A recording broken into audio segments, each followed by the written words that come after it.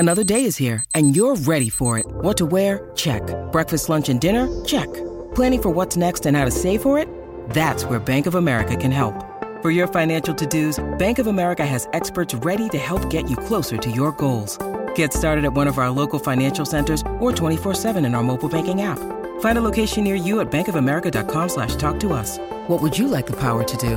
Mobile banking requires downloading the app and is only available for select devices. Message and data rates may apply. Bank of America N.A., member FDIC. He looks up, goes to 50, in the sun. Hasleby's got it. Has not kicked a goal this season. And will go back from 45 metres out, more or less directly in front with less than a minute on the clock. Comes to 1%ers. Andrew Emily's done dot in the air all night. Hasleby kicks. Dockers in front. The Dockers are back in front. Fremantle win. The best ever derby. Yes, it is still the best ever derby. Welcome back to the Toolkit Depot studio. Don't forget to shop winter at TKD.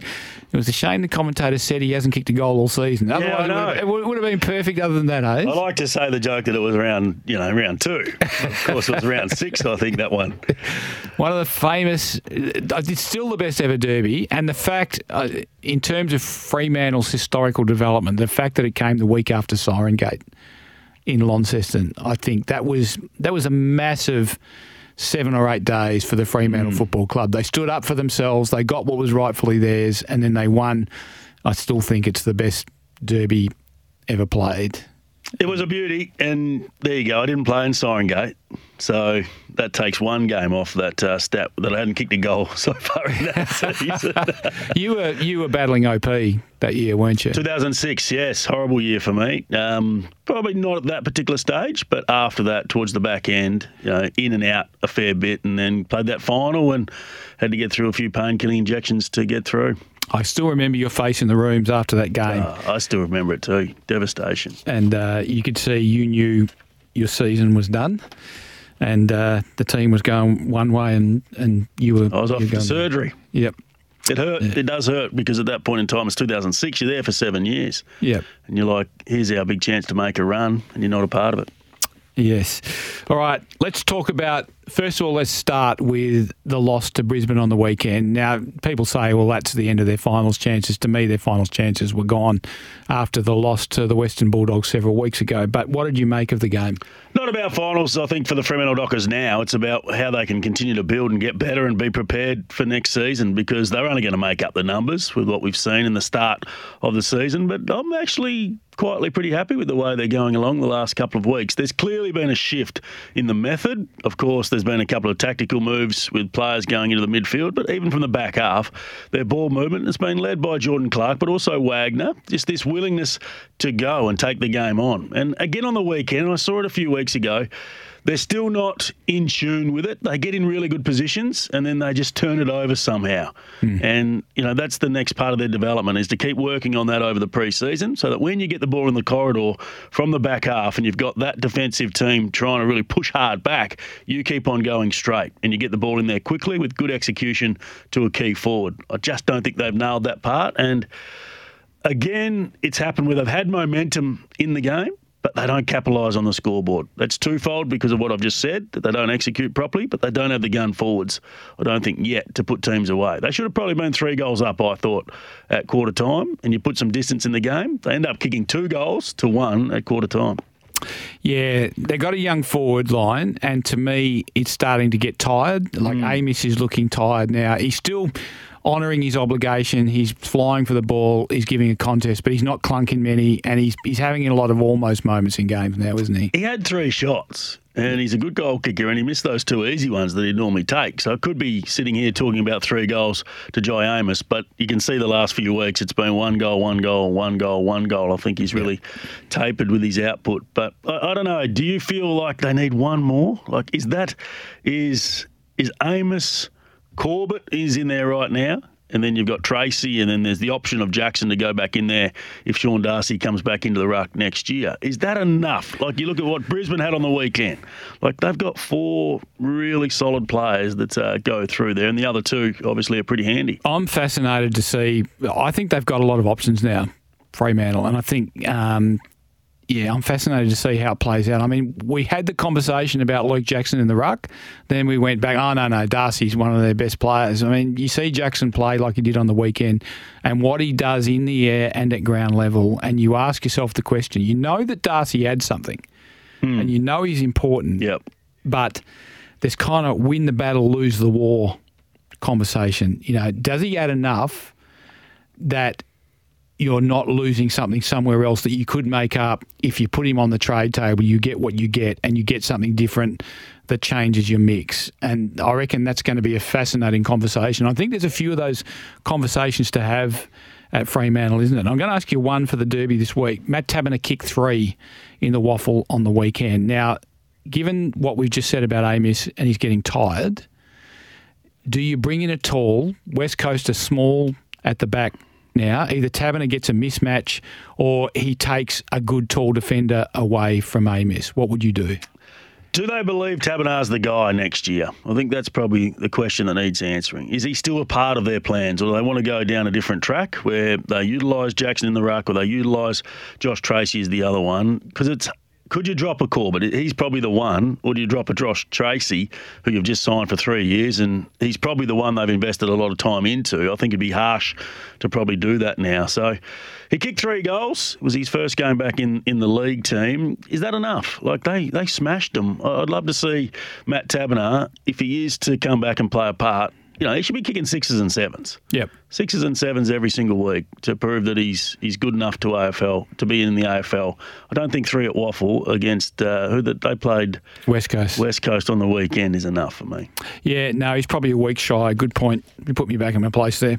Hayden Young into the midfield. That has to stay, doesn't it? We've looked at the difference he's made over the last 2 weeks and the difference in the way they've looked over the last 2 weeks. To me, that's a no-brainer. Geez, I was impressed with what he did. Like, I didn't see him live the week before, but I wasn't sure whether he was the right guy for Lachie Neale, because I didn't think he had the ability to really run off and get used. And I think you've got to challenge Lachie like that, which is what Took Miller did against him. So I thought maybe Brayshaw would have been the good matchup. But, geez, he took off. And Lachie said as much after the game that he was so impressed that stoppage he manned him, but he also went hard forward. And the team was in tuned to using him. And I think they have to keep going with it.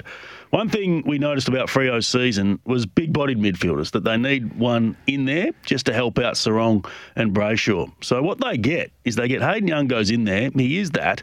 But with Luke Jackson in the ruck, he's another half, isn't he? He's the ruckman. He's not hitting it to himself, but he's in there as the big body with the follow-up. It may not be the first possession, but the second and third possession, that's what Luke Jackson can give you. And we're going to talk a bit about Darcy and Jackson as well, that, you know, it depends what you value in modern-day footy. Do you value hit-outs?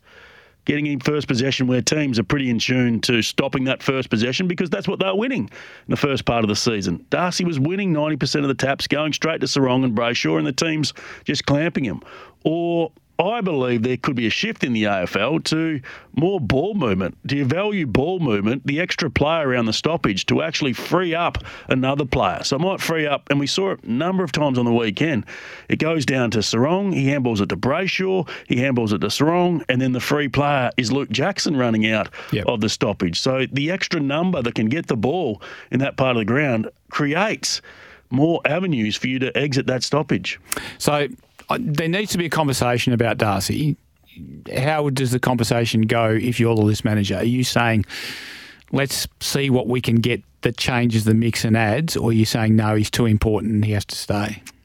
This is a really complex situation with Sean Darcy. The first thing I want to say about this is Sean Darcy's a culture man. So you hear from the players that Brayshaw, Sarong, Darcy, all Victorians, all love it here in the West. They're the boys, and they're all committed to it. So that's difficult to do because you don't want to upset the culture. But last year, Brodie Grundy, Collingwood through and through, they made the tough call. It hasn't affected Collingwood on field this year. They've been able to back it up.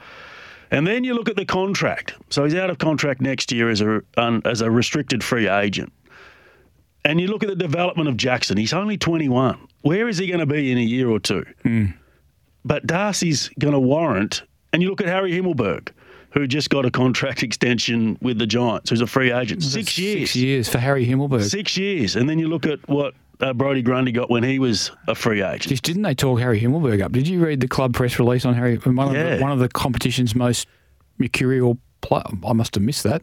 Yeah. So Brodie Grundy, 7 years. Yep. Restricted free agents, they get big offers, don't they? So there's going to be a club that comes at Sean Darcy for 6 years. Yep.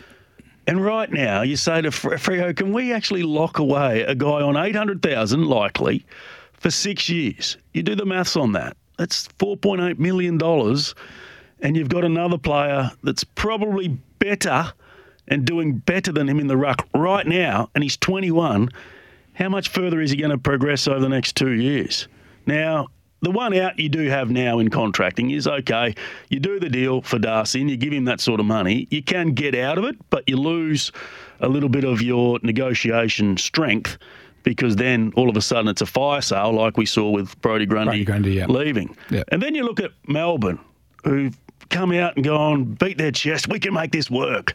Grundy, gone, you beauty, we'll go forward with this. And to their credit, they had to stop because it wasn't working. And what's happened there is you've put Grawn back in the ruck.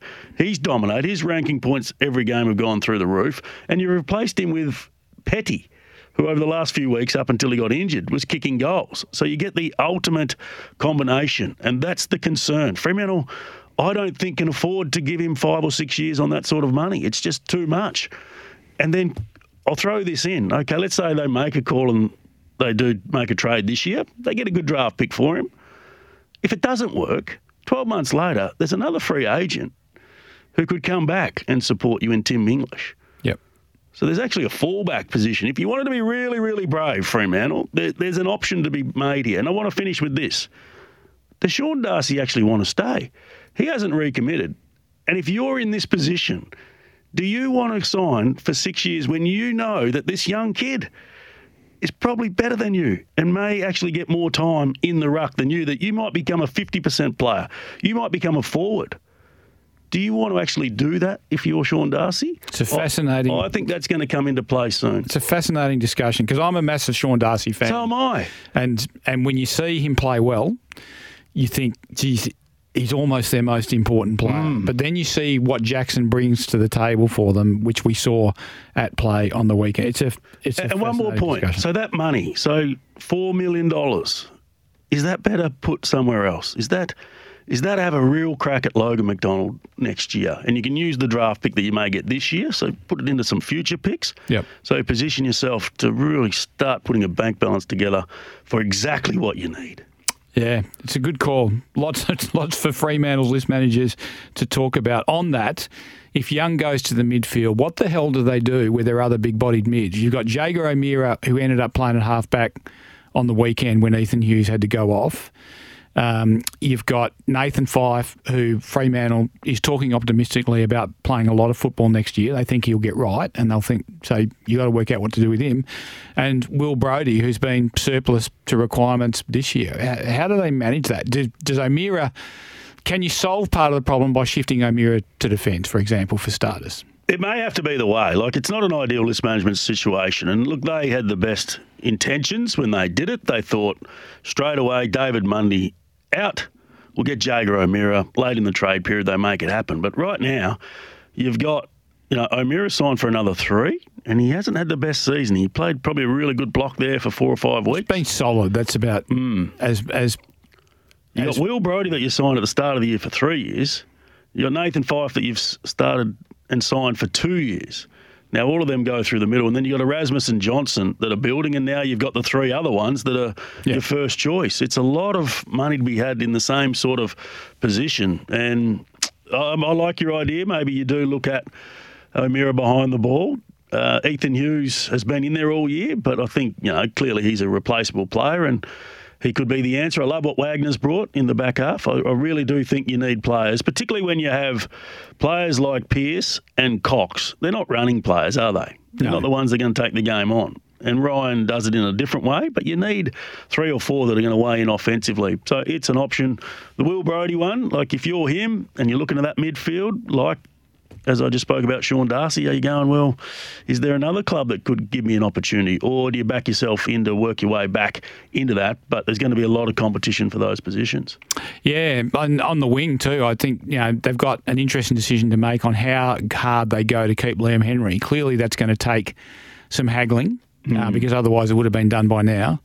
And they've got. I really like Ethan Stanley. Yep. I really like him. I think Ethan Stanley off a full AFL pre-season is probably in their best 22 or 23 at the start of next year. 17 disposals on the weekend, so just needs more time, more footy playing with that particular group.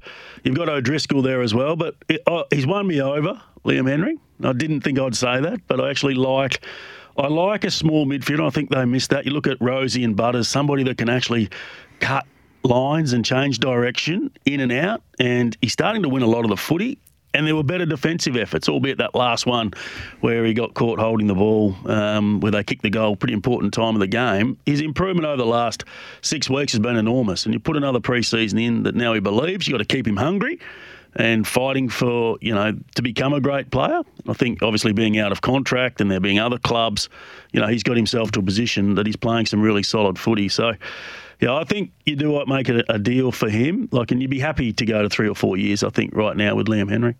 Sam Sturt has broken into the team. He looks like he stays in the team now. Kicked 3 clutch goals on the weekend. We saw what he brings, didn't we? Like the first one was one he should kick. The last 2 are ones that probably only he and half a dozen other players kick in the team. So he finishes with 3 goals off 9 disposals. Is he in your best 22? Does he stay in your best 22? And if he is in your best 22, how does he fit in your best 22? I think he deserves a run at it. He kicked 1-3, I think, last week against Geelong and was really good in that game. So he's getting some shots. He's a bit like Amos. He's a goal kicker. The one knock on his game was his lack of forward pressure. But from the get-go this year, he's actually brought that. So I'd persist with him. But then you go back to Nathan Fyfe. Where do you use Nathan Fyfe next year? If it's in the forward line, then that all of a sudden becomes that position, doesn't it? So they've got themselves into a little bit of a pickle with some of the contracts that they've put in place. But he's worth persisting with. He's out of contract, though, isn't he? So they would love to give him another extension 1 year. You probably wouldn't give him 2 at this stage because you don't know those other parts that might come to fruition. But there would be a club right now that would probably give him 2 or 3. Yeah, I would have thought so, based on what we've seen, and there's enough there that what we've seen over an extended period of time. I mean, let's not forget, he kicked those 3 goals on debut. I think he clunked one-on-one on Michael Hurley. Just pushed him at the right time, took the mark, kicked the goal. You see that and you go, okay, there's some AFL traits there. The tanking debate. West Coast hit the front with 2 minutes left. Adam Simpson doesn't put players behind the ball. It's become an issue over East. To me, I have absolutely no issue with the way West Coast went about it on the weekend. Came from 5 goals down, put it all out there, hit the front. If your 18th team in the competition plays like that, you shouldn't have an issue. If you do have an issue, change the system, because you're only having the debate because they get rewarded for having the pick in the draft. And if I'm Adam Simpson, I'm coaching exactly the way he coached in the last 2 minutes. I'm not putting numbers behind the ball. I'm letting the game play out on its merits, seeing how his players cope in that situation, and just accepting what will be, will be. I don't think he tried to lose. Did he maximise his chances of winning and shutting the game down? That's a different conversation. Is it tanking or is it just poor coaching? Like, if let's take out the result, he's on the bottom. If we're in this situation, they're playing for finals footy and they're 1 goal up and they get the repeat stoppage, you're probably looking at going, that's really poor, not getting numbers behind the ball. Like, Oscar Allen should have been their guy. And he did speak about, we haven't rehearsed that. And I understand that. They wouldn't have, because it hasn't been a priority this year. Haven't had to save many games. But everybody in footy, Duff, knows that if you get in front and you get a chance to put a number behind the ball, there's always one leader that does that, and that is Oscar Allen. He may have done it the week before, but you go back to Brisbane and Freo on the weekend when it got down to that last one. They had all their numbers behind the ball. So poor coaching for mine, but an ideal situation for West Coast to still be on the bottom of the ladder. Got a caller on the line, wants to talk to you. Kevin from Hamersley. Kevin, you there? Yes, I am, yes. Pete Chapman. Question for Hayes? Yes, for Hayes. Pete Chapman, assuming he gets his shoulder sorted out, I look at him as a fairly similar prospect to Hayden Young. How are you going to fit those two together? and the way that Hayden Young's gone pretty well the last 2 weeks. Can you see Chapman doing a similar role? Oh, I think they need him back, Heath Chapman. And now that Hayden Young's gone in the midfield, there's no need for him to go in the midfield. He goes to the back line, and he is one that takes the game on from the back half, and he's also one that's a pretty good defender. He's having a horror run, though, with injuries, and when you do see players like that, you wonder whether he's going to have the continuity over time. It's now shoulder issues. He's had hamstring issues as well, and significant ones. So for him this year, I don't think it's about playing AFL. Just get the body right, ready for a big pre-season next year. I must admit, when I've watched him in his first year, some of the work around a congested area where he was able to win the footy and get his handball out, I straight away thought, this kid can play midfield. He's good in around the contest, and that's what I was impressed with Hayden Young, that his ability around the contest to win the ball on the inside and get it out to a teammate was probably better than I thought. But I've seen it in Heath Chapman. So there's options there, but right now with Young in the midfield, I think he just goes back to being that attacking half-back. Okay, before I let you go, Derby this week, who wins and by how much? I think Freo. I've been impressed with them the last couple of weeks. They just need to find more avenues to go. And we know that the defence of the West Coast Eagles do allow you those chances. So I think they can get their 30 points, 40 points this week quite comfortably. Paul Hasleby, always a pleasure to talk to you. Here's one half of the Run Home with Hayes and Marto. You can listen to them on SEN weekdays. Thanks for joining us, mate. Always great to have your insights. Thank you, Duff. We'll take a break. Be back with more after the break.